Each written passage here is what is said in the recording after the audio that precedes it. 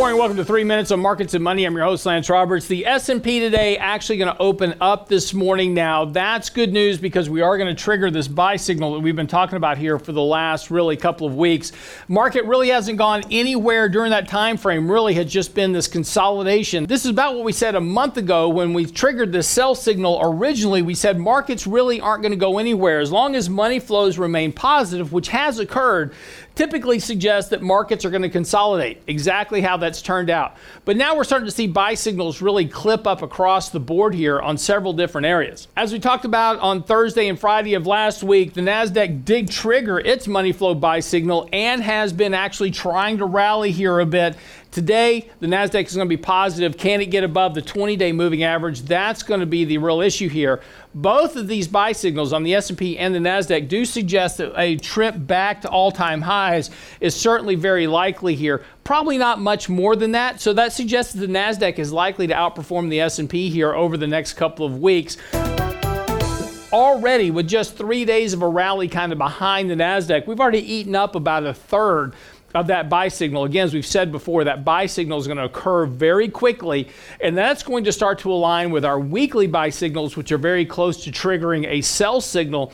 Probably sometime June, July, we're going to start to see that next leg of the correction.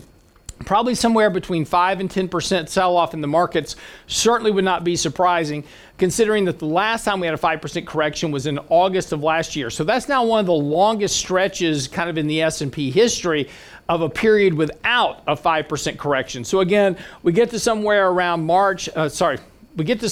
June, July, start to look for a little bit bigger correction. One other area that's also getting a buy signal are bonds. Now, bonds and stocks have had a very high correlation. In fact, one of the highest correlation levels since 1999, if that tells you anything. And of course, when we take a look at treasury bonds, those also are, interestingly enough, starting to trigger a buy signal.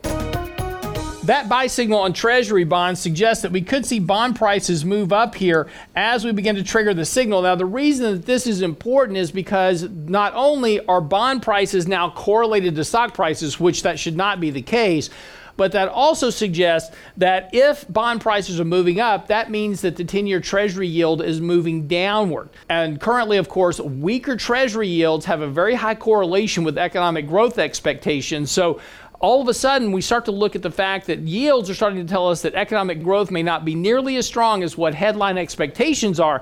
That's going to have an impact on earnings expectations moving through the rest of this year and into 2022. Another reason that we could start to see stocks really struggle here over the course of the next couple of months as stocks start to kind of reprice both peak earnings growth and peak economic growth as well. I'm your host, Lance Roberts, for 3 Minutes on Markets and Money. We'll see you tomorrow.